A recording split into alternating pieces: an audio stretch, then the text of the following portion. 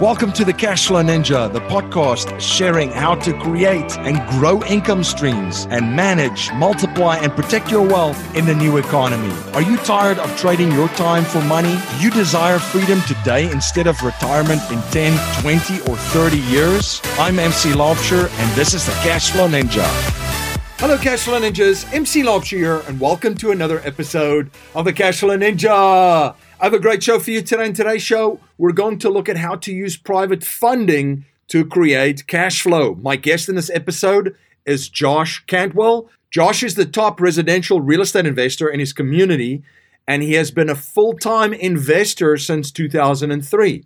Josh has bought and sold over 700 plus properties in 25 states since 2003, and currently is laser focused on the distressed property niche, specifically on 6 revenue pillars: bank foreclosures, short sales, lease options, buyers, marketing, and raising capital. Super excited to have Josh on the show. I've launched another podcast, Cashflow Investing Secrets. It's a shorter show, 10 minutes or less, where I share one concept and or idea at a time that I've learned from interviewing over 500 Cashflow Ninjas. We are on all of the podcast platforms, video platforms, and live streaming platforms. You can find us by simply typing in Cashflow Investing Secrets. Savvy investors know that in order for the miracle of compounding interest to work, its magic, you have to be constantly invested in all stages of the economic cycle. So the question then becomes, how do you find solid investments when the stock market is close to all-time highs and everything else just seems so inflated? That's where our friends at ASIM Capital come in. Since 2011, ASIM has helped more than 300 accredited investors allocate more than $25 million to mobile home parks, self-storage, and workforce housing due to their ability to perform well during economic recessions. If you're interested in learning more, head on over to asimcapital.com. That's ASYM capital.com to get instant access to their investment offerings. MC Laubscher here, the creator of the Cashflow Ninja and Cashflow Coach at Producers Wealth, where we help our clients integrate infinite banking with their business and investments. To learn how you can create your own banking system to turbocharge your investments and business in 30 days or less, go to yourownbankingsystem.com. That's yourownbankingsystem.com. Josh, welcome to the show. Hey, thanks so much for having me. I appreciate you having me on. And, I know we've been trying to get this scheduled up for a while now, so I've been looking forward to this. Thanks so much. Yeah, absolutely. Been looking forward to this and glad to connect. Josh, I figured a good place for us to start, if you just want to share a little bit about your background and journey with my listeners. Sure. Really, I have two kind of starts, right? I've been an entrepreneur my whole life, and I was lucky to have an entrepreneurial father who took the risk of building a employee benefits business while I was in high school and college. So I was very fortunate to be around entrepreneurship and business building and cash flow and strategy at a very young age. I did an internship for my dad when I was in high school and college, and I saw the amount of effort and time that went into that. So I was experienced with entrepreneurship at a very young age. I knew I would go into business.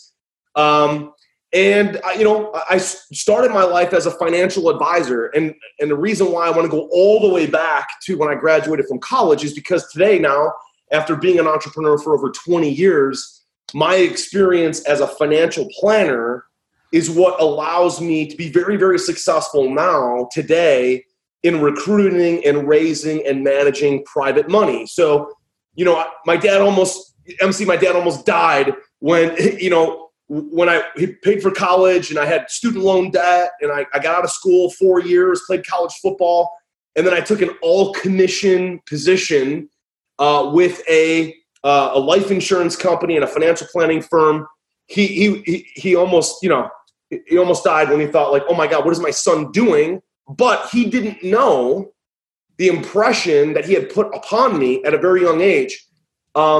And the reason why that was important is because I learned what the financial markets were all about as a 21-year-old, and then all the way till I was about 27, managing money. I managed about $30 million of capital for people in the markets stocks, bonds, mutual funds, insurance.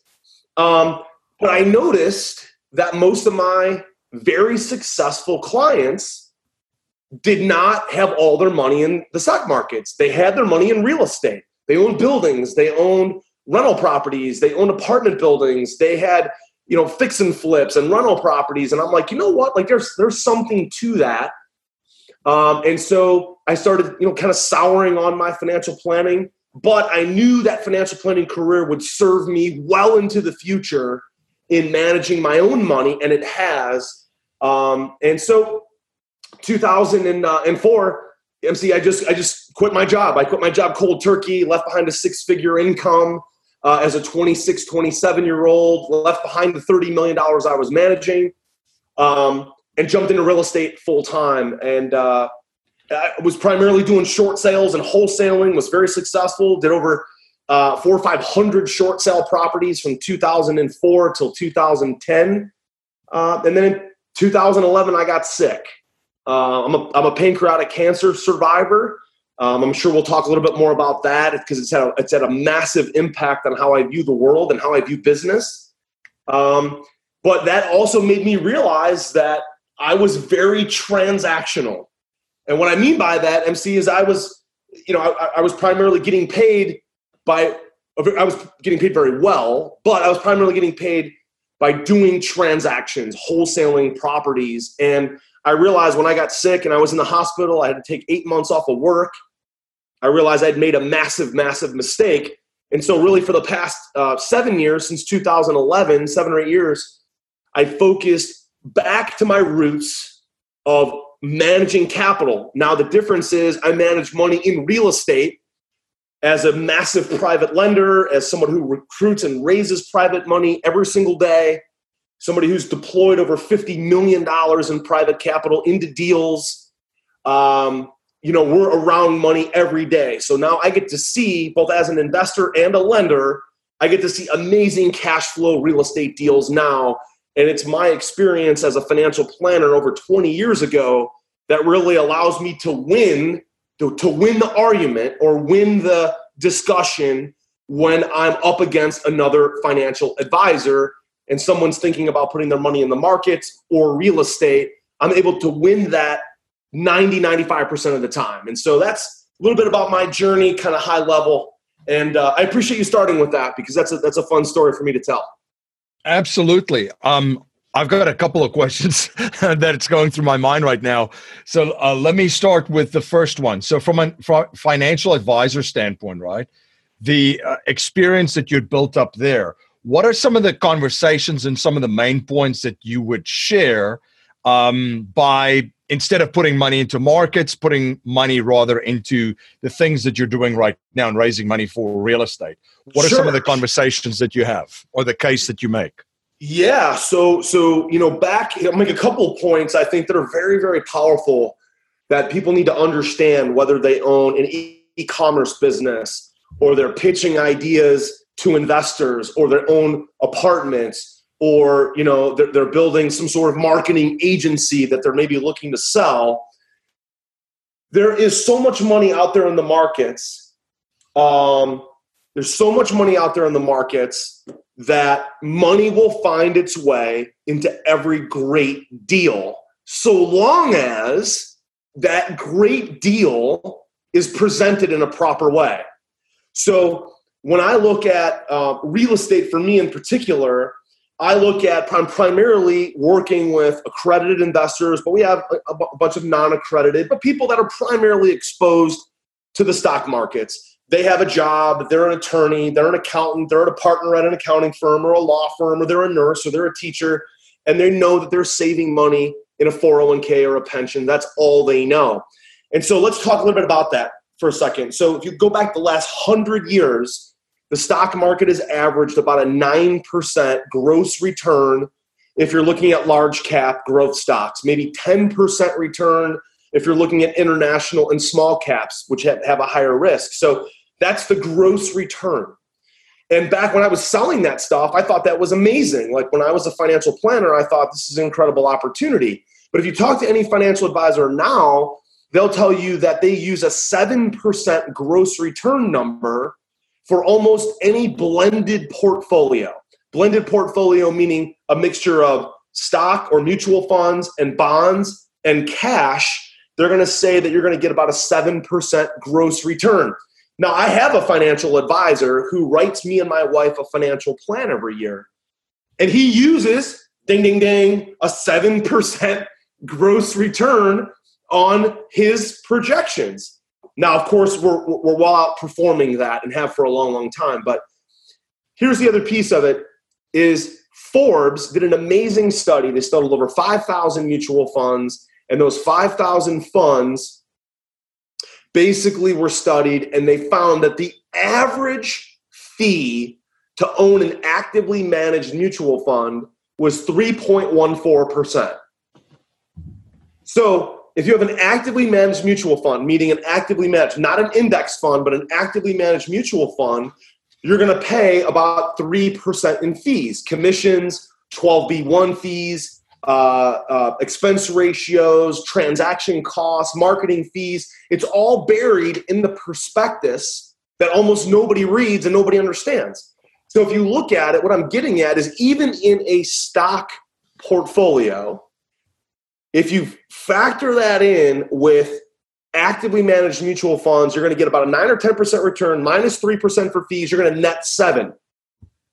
If you're in a fund portfolio of index funds, let's say large cap, S&P 500, mid cap index, international index, bond index, etc., you're going to be able to save all the fees, but your return is still going to be about 9, 10% in a stock portfolio and about 7% in a blended portfolio. So now that I know that data, I am well armed to go out to the markets and talk to people about real estate opportunities, about private lending, about apartments, about fix and flips, rental properties, because I've got to know what most people are educated on and what they're investing in.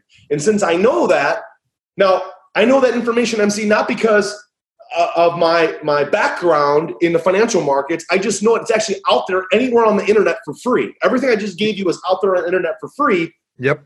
But there's so many amazing companies out there that are great at marketing, like Fidelity and Vanguard and all these other companies, that they steer the conversation towards the stock markets when really the most simple and safe and secured and highest return is in real estate. Yeah, absolutely. Now, let's touch on the life event that happened to you that changed your perspective on life too, because this is something that, obviously gave you a different perspective on it. What were some of the things that you changed? You'd mentioned you went from a transactional kind of viewpoint to a different, more long-term range and view. What were some of the other things that, if you reflect back on, what were some of the big other aha moments that you had and changes that you saw just and saw the world? Right. Yeah, it's a great question. I think here's the thing, man. When I was diagnosed, first of all, it came out of nowhere. It came out of the total blue. And for most people, like if they're diagnosed and had this discussion with their doctor, their oncologist, and were diagnosed with a very terminal type of disease, pancreatic cancer has just a 8% survival rate. My question is have they really been doing what they're passionate for? Are they ready to be pulled and called away from this earth in a moment's notice? I was not.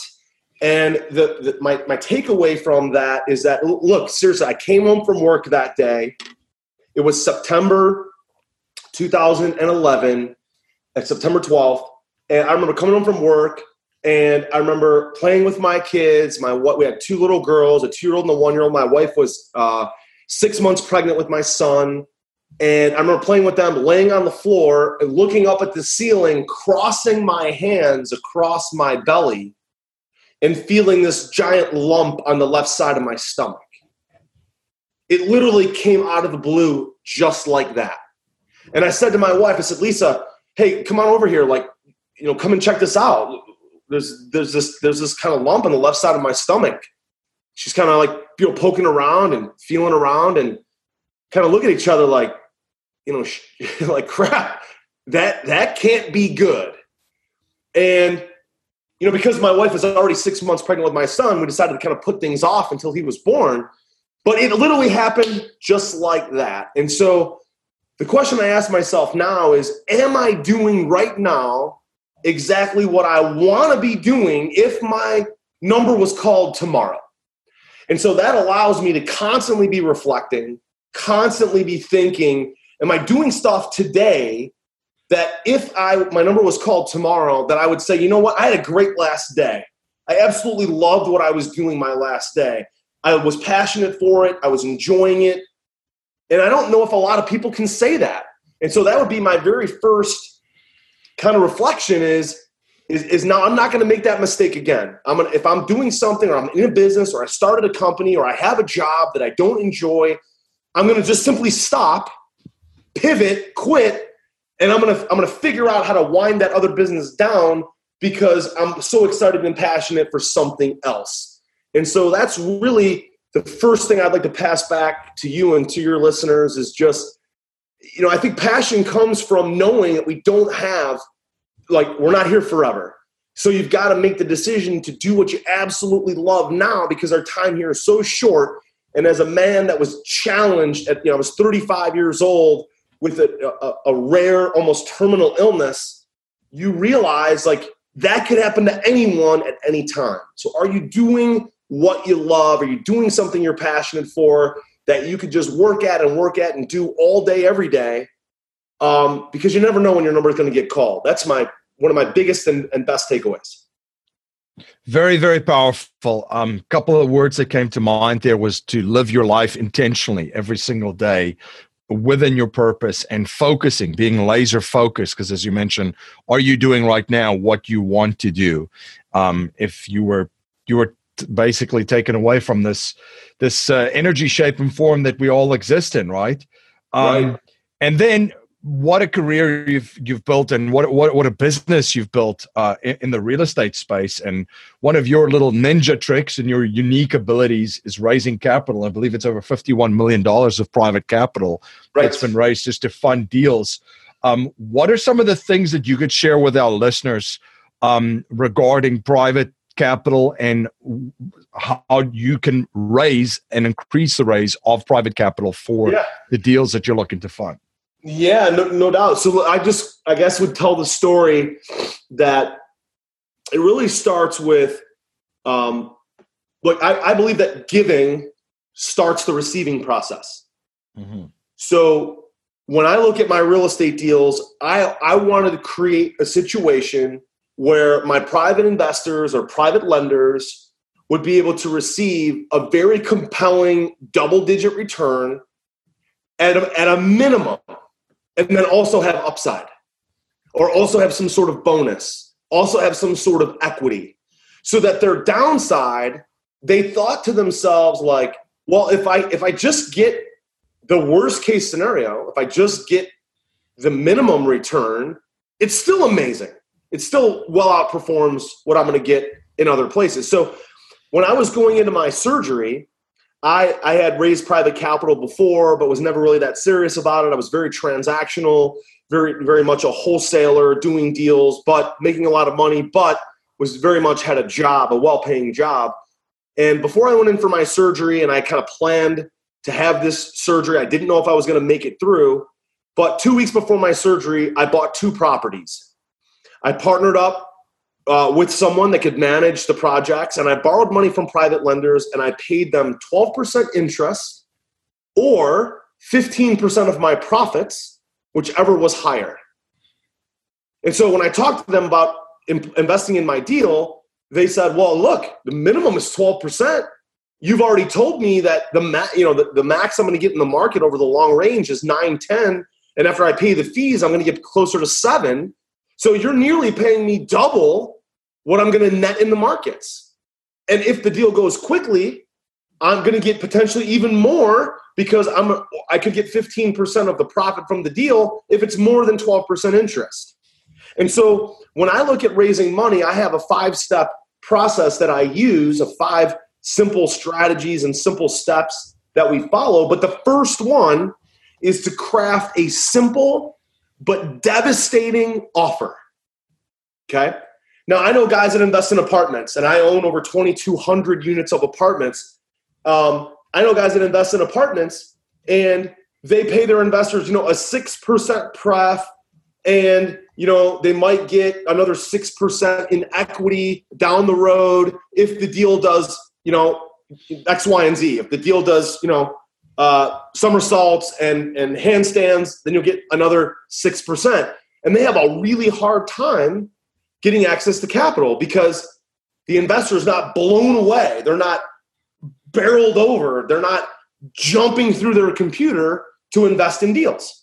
So the first part is, doesn't matter if you're in apartments or self-storage or assisted living or a simple fix and flip, is craft a simple offer that's so easy to explain that you could get it in 30 seconds or less. DC or MC, I had an event a couple years ago. Kevin O'Leary spoke at the event, and he told me a story when we were in the green room. He said, "Hey, did you know that out of all the companies and entrepreneurs that got funded on Shark Tank, 100% of them, they found that 100% of them were able to articulate their opportunity in 60 seconds or less. 60 seconds or less. Wow. So craft a simple but devastating offer that you can articulate to somebody just sitting at a bus stop, sitting in an Uber, sitting in a coffee shop, that you can articulate literally in 30 seconds or less. That's where it starts. Yeah. Wow.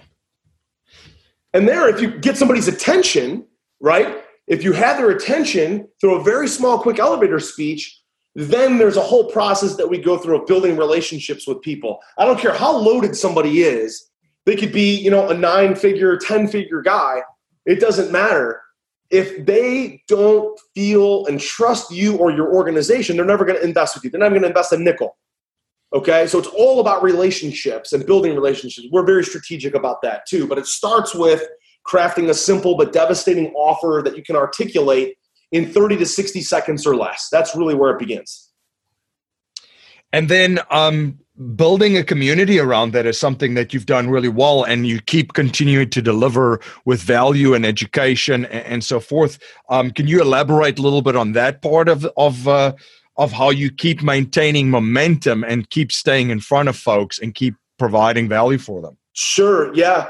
Well, being a private lender and recruiting a lot of private capital and having deployed over $51 million. And when I say $51 million, none of that is institutional money. All of that 51 million is from regular, average Americana. Some of these people might be really wealthy, but they're regular people. It's not like I've had a hedge fund give me $50 million or, some institutional private lender give me $50 million. And so it starts with that devastating offer. But from there, you have to build that community, build the relationships. So, we have a massive content machine in my business, and it starts with podcasts. To be very frank with you, it starts with getting on a podcast, my own podcast or yours or another, and recording and giving amazing content. And then I have a back-end team that takes that content, spins it into 3 to 4 blog posts a week, spins it into multiple 1 to 2 minute training videos per week. We push it out on all of our social media platforms. We push it out to our 200,000 followers through our email marketing. We push it out to everybody. And in all of that, there's almost no pitch. There's almost no pitch. There might be a subtle mention of our book or a mention of our coaching program or a mention of maybe an upcoming training. But it might be 45 minutes of content with 30 seconds with a small call to action. And so we're just constantly pushing things out. That's a big part of it, is giving, giving, giving. It starts the receiving process. Secondly, is that when we're putting this content out to the world and we're making people see it, you got to have proof, right? You have to have success proof. There's really two things that you can't fake in this world, MC. It's talent and motivation. And if you're talented and you're motivated You need to push that out to the world. And the way that you display talent is by proof. It's through case studies. The way you display talent, the way you display motivation is maybe through your Instagram, talking about the deals that you've closed. Maybe it's through a podcasting platform where you can talk on a podcast and give great content, right?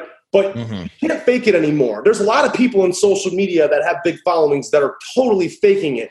But those guys, they come and go, right? That's the guy that flash in the pan. If you want to have longevity, you got to have talent and you got to constantly be doing deals. And then whether it's, whether you're in a marketing agency, you're doing deals for your client, whether you're a real estate investor, you're doing deals for yourself, or you're a private lender, or maybe you're a speaker and you're speaking on stages over and over and over again.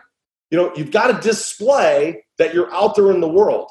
And when you do that and you display that, people come back and follow you simply because they like your stuff and they think that you're authentic. So for us, it's about delivering massive value and content, starting with podcasts, but then backing that up with a tremendous amount of case studies and deal flow and showing our audience all this stuff that we're doing. My passion comes from helping other people succeed. I don't care if they invest with us. I don't care if they borrow from us. I don't care if we invest in a deal with them. I don't care if they buy our coaching. If their life is better off because of something we delivered, then I feel good about that. That's what makes sense to me. You're listening to the Cashflow Ninja, the show helping people all over the world create monthly cash flow and achieve freedom today, not in 10, 20, 30, and or 40 years. This is the show where cash is not king, but cash flow is king.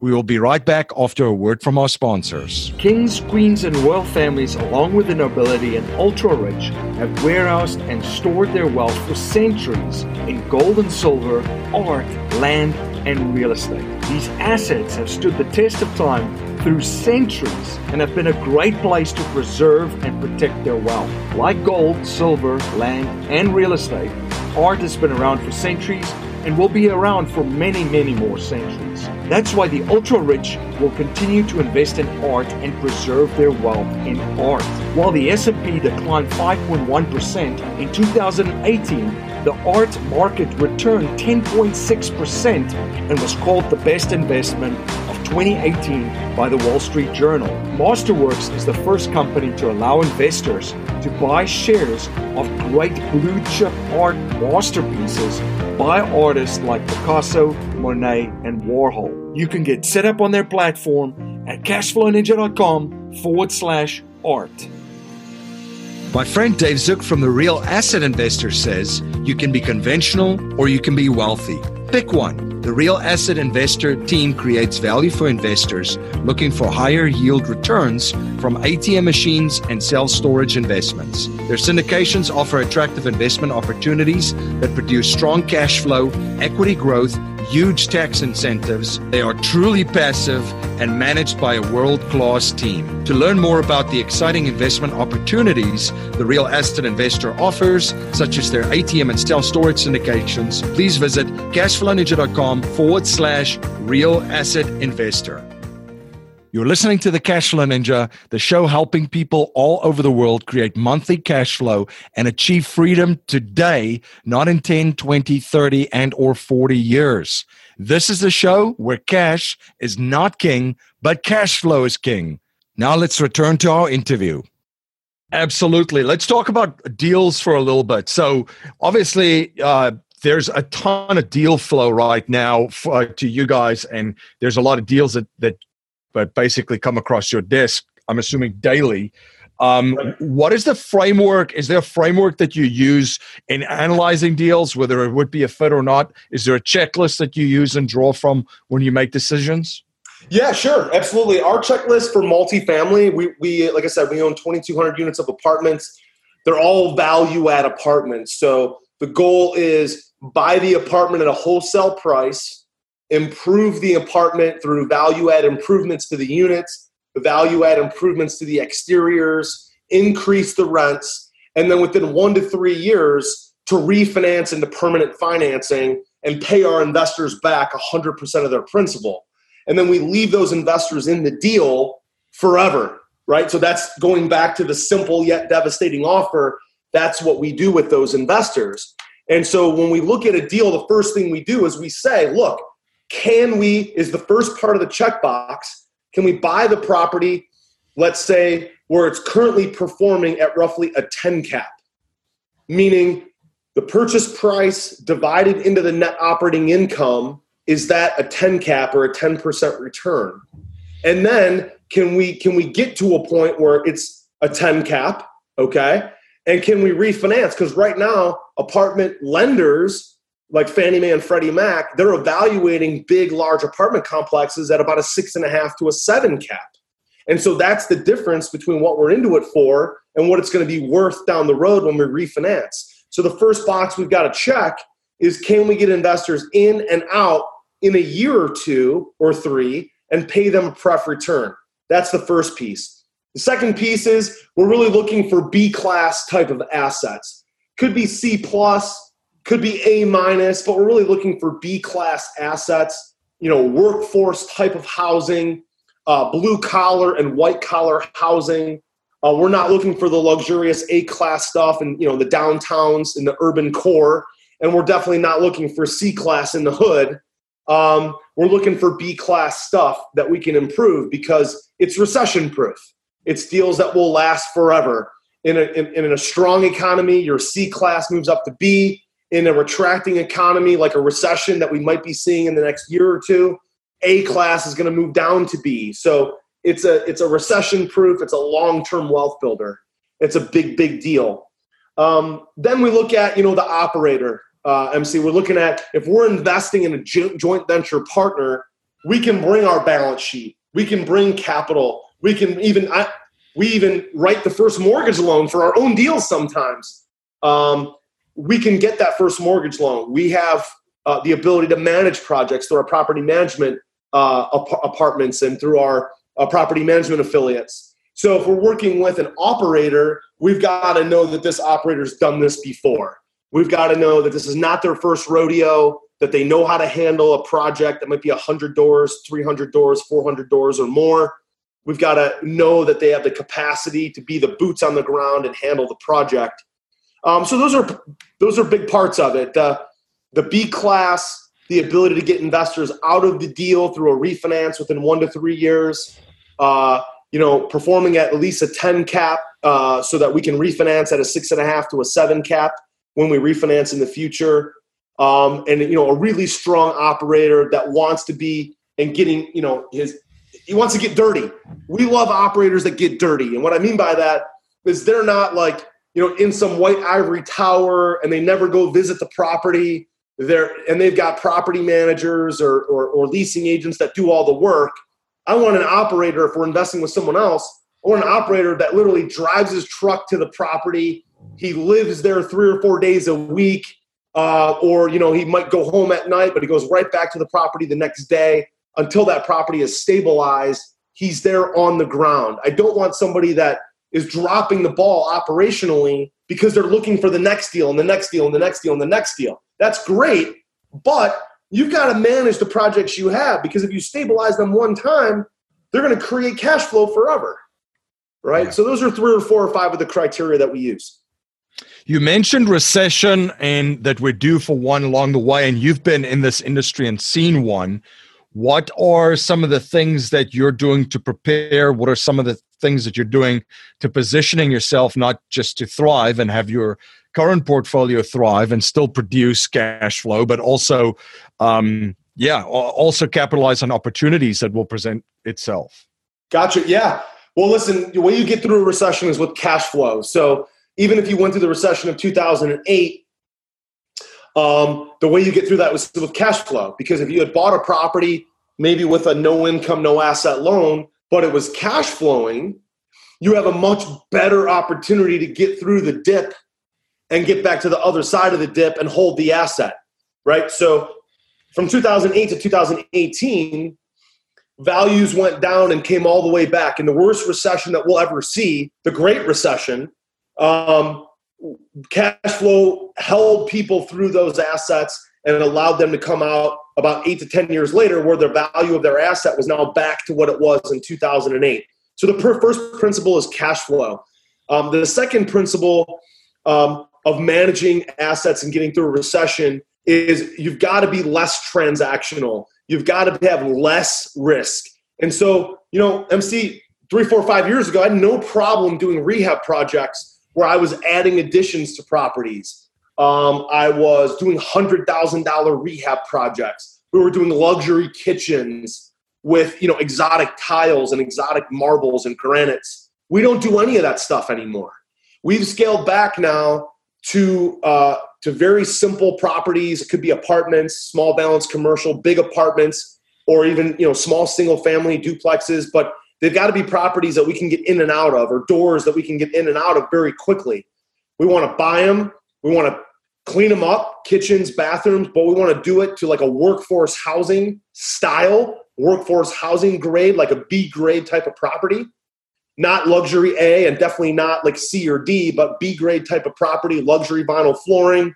We want to paint them all the same, nice backsplash, but inexpensive, nice kitchens, but inexpensive, maybe remnant granites. We want to make sure that property can be turned fast and then put into permanent financing quickly. So we refinance into permanent financing. We actually are an originator. So through my lending company, we actually originate the front end paper for the acquisition of the property. And sometimes we're lending to ourselves for our own deals. But then we quickly want to refinance within 2 to 4 months into long-term permanent financing. So the other way you get ready for a recession is by having much smaller risk, much lower renovation budgets, and frankly, working on less properties. The last piece of it is, 4 or 5 years ago, we were working on so many properties at one time because we knew even if we screwed something up, the market was appreciating all the time, every single day, every month, every year it was appreciating. So we got into some deals, like I got into a deal in Columbus. When we originally bought it, we thought the after repair value was $200,000. By the time we sold it, which was a little over maybe 8 months later, we sold it for $279,000. Now that's not going to happen in a recession, right? So you can't make mistakes. So you've got to thin out a little bit, thin out your staff, thin out your cash flow, thin out your team, reduce your payroll, get ready for a recession and work on less deals, but make sure the deals that you have tons and tons of cash flow. Absolutely. Now, one habit I've observed from wealthy and successful people is that they're always studying new subjects and learning new things and learning new skill sets. What are you currently studying and what are you learning? Yeah, I appreciate that. So one of my favorite podcasts is actually not about success and business at all. It's actually about health and wellness. As a pancreatic cancer survivor, every single day, MC, I'm thinking about longevity. I'm thinking about how do I live a long, healthy life? I beat up my body over the years by playing college football and partying with my friends and maybe not always eating as clean and as healthy as I thought. And then I got pancreatic cancer. So I had that big wake up call. So, one of the things that I'm looking at now and I'm studying a lot of and reading a lot about are cultures and areas where people have a lot of longevity. So I'm constantly searching for books. There's books about what they call blue zones. Blue zones are cultures or areas in the world where that culture has a lot of longevity. People live well into their 90s, 90, 95, 100 years old on average with no chronic disease. And so there's a lot of great books out right now about what they call blue zones. And I'm looking at, what can I eat? What can I put in my body that's going to give me energy to spend time with my wife, to coach my 3 small kids in all their sports, which I love. I've got 6th grade volleyball tonight. I've got 4th grade volleyball tonight, and I've got flag football tonight, all on the same night. I love to coach. So for me, it's all about health and wellness. And what we're seeing, what I'm learning from these books, again, this is not my research by any means, but I'll pass it along because I've pivoted my own diet this direction. These cultures that have longevity and have a lot of energy, they eat tons of greens, nuts, beans, and whole grains. Believe it or not, coffee and red wine is a big part of their diet and their plan. Coffee is one of the world's greatest antioxidants. Red wine is a great antioxidant. Blueberries, Those are all things that I have in my diet every day, except the red wine. I don't do the red wine every day. But I try to incorporate those into my diet every day, and exercise. So when we think of exercise as Americans, like we think of getting in the gym and pounding out a workout, which I did this morning. I got up. Today's my kid's first day of school. Got them, off to school, and I went to the gym and I pounded out a heavy workout because I, played college football and I like to be in shape and I like to be, show off some muscle a little bit here and there. But these cultures, which I've learned is amazing, is they don't think of exercise the way we think of exercise. They actually exercise about every 20 to 30 minutes. They get up, they walk, they move around. So I encourage my staff to get up and go for walks every 30 minutes, get out of their desk, to not be so sedentary and so sitting in their chair or looking at their computer all day. Get up, go for walks, go with a team member, go for a walk around the block, around the building, go to lunch. We encourage our staff to use the desks that elevate so they can stand at their desk. Desks we use so that they're on their feet moving around. It's a form of exercise. All of those things have proven to have longevity. And that's really important to me. The other thing that I'm constantly studying and looking at is social media. I love to see like your content, your social media, other people's social media and what they're doing successfully to stick out. Because with Instagram and with Facebook, everybody's got a platform to stick out, right? Yep. My kids watch, they watch YouTube videos of the same people over and over and over because they stick out. Yep. So what are the people doing successfully to create a brand and then to stay with that long term, right? It's a long-term game. It's long tail. Just like buying apartments is long tail. Making private lender loans is long tail. It's not transactional. It's long tail. So I think of every piece of content that I put out has to be something that I'll be proud of 10 years from now. If we're not going to be proud of it 10 years from now, don't do it. Okay? Because content has a long, long life to it. Absolutely. Now, a core message in our show is to leave our families, communities, and the world better than we found it by passing down a mindset, values, and principles to future generations, not just money. So if you cannot pass on any money to future generations, and we're only allowed to pass on 3 principles to them to build wealth and achieve happiness and success, what would they be? Yeah, that's a great question. I think first thing is personal engagement. And what I mean by that is people talk about, well, what's my engagement on social media? What's my engagement on Instagram or Facebook? What's my following? How many downloads did I get on my podcast? How many plays did I get? How many likes did I get on my Facebook page? That's great for scale and it's important for business. But what's really important is picking up the phone and calling your best friend today. Somebody that you haven't talked to in 2-3 weeks. Picking up the phone and calling your mother. And I tell this from personal experience. My dad is my hero. And he's my entrepreneurial hero. He's my leadership hero. He's my spiritual hero as a Christian. He's my hero in every way. He lived the life that I would love to live.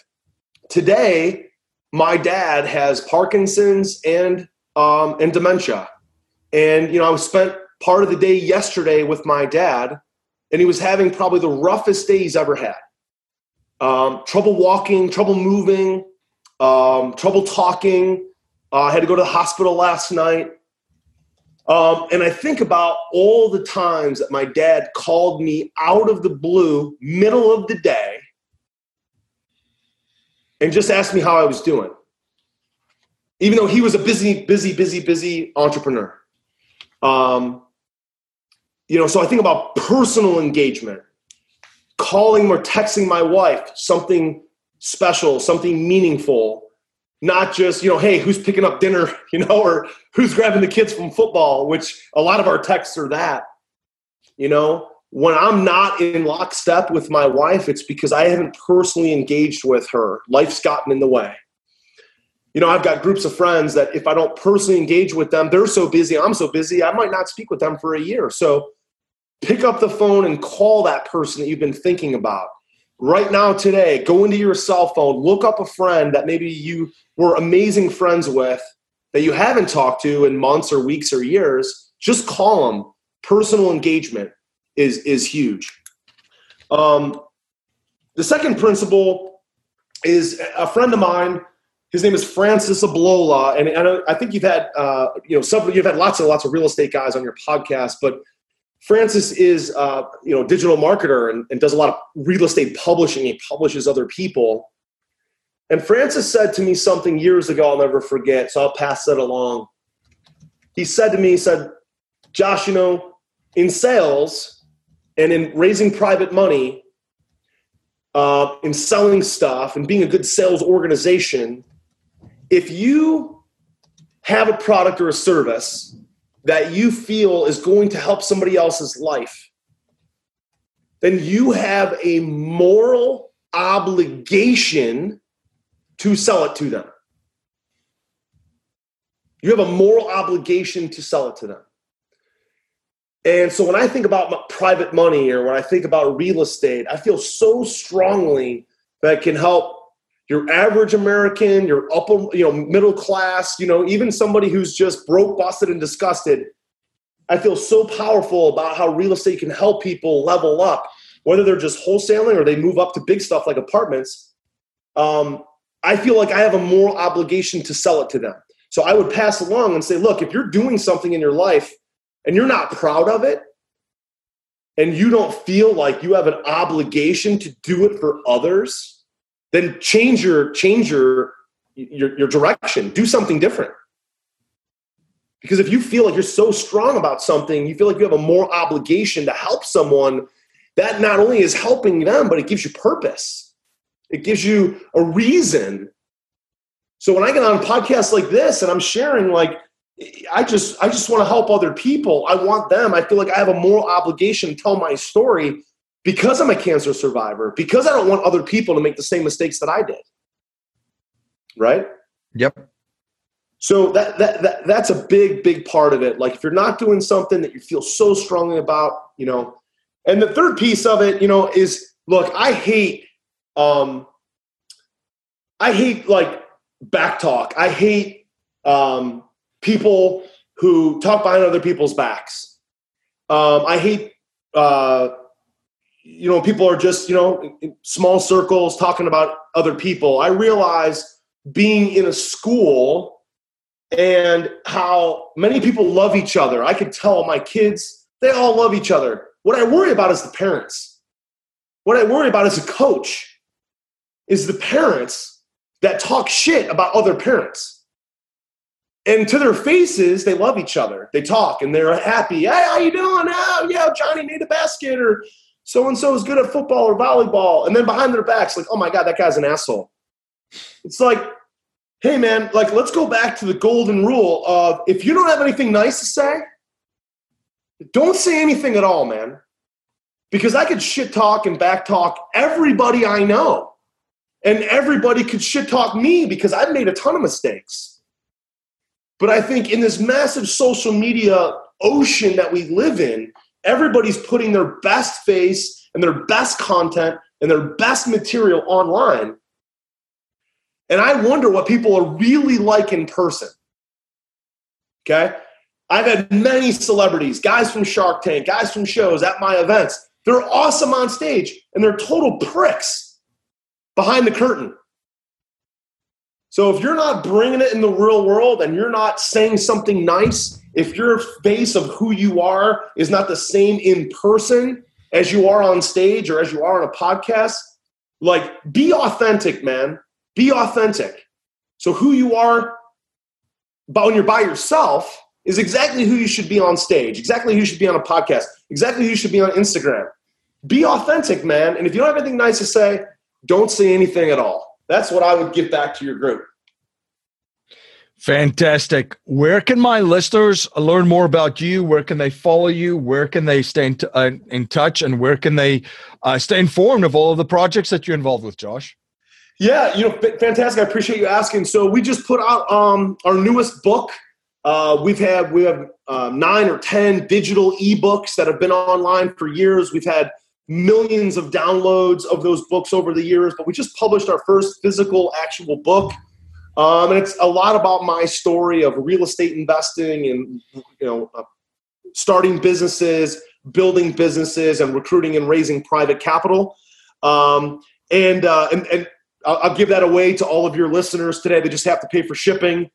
They can get that at getflipsystem.com. And then also, on Facebook, on Instagram, they can look me up personally, and also my company's strategic real estate coach in Freeland Ventures. You can find we have a huge social media following, and lots and lots and lots of content that we put out on our blog and on Facebook and Instagram. So great place for us to connect is right there. Fantastic. Well, thank you so much for coming on the show and connecting and providing so much value for my listeners. This has been a blast connecting and having you on. Absolutely. I appreciate you taking the time and inviting me to be on the show. I'm very honored by it. Thank you very much. Life settlement investments have allowed financial and banking institutions to not only buy their equity contractually, but also diversify their capital from any economic, market, and geopolitical risk. It's been part of the billion-dollar blueprint followed by institutional investors. And if you're an accredited investor, you can also now participate in this vehicle with enormous growth potential. You can watch an informational webinar presented by one of the premier organizations providing life settlement investments, Penumbra Solutions, at cashflowninja.com/life settlements. Thank you again for joining me on the Cashflow Ninja. If you like what you hear and appreciate what we're trying to build here, please subscribe, rate, and write a review for our show on iTunes and share our show with family, friends, and your network. If you're not a subscriber to our newsletter, you can sign up for our newsletter at cashflowninja.com. I want to thank you for spending your most precious resource with me today, your time. Until next time, my friend, live a life of passion and purpose on your terms.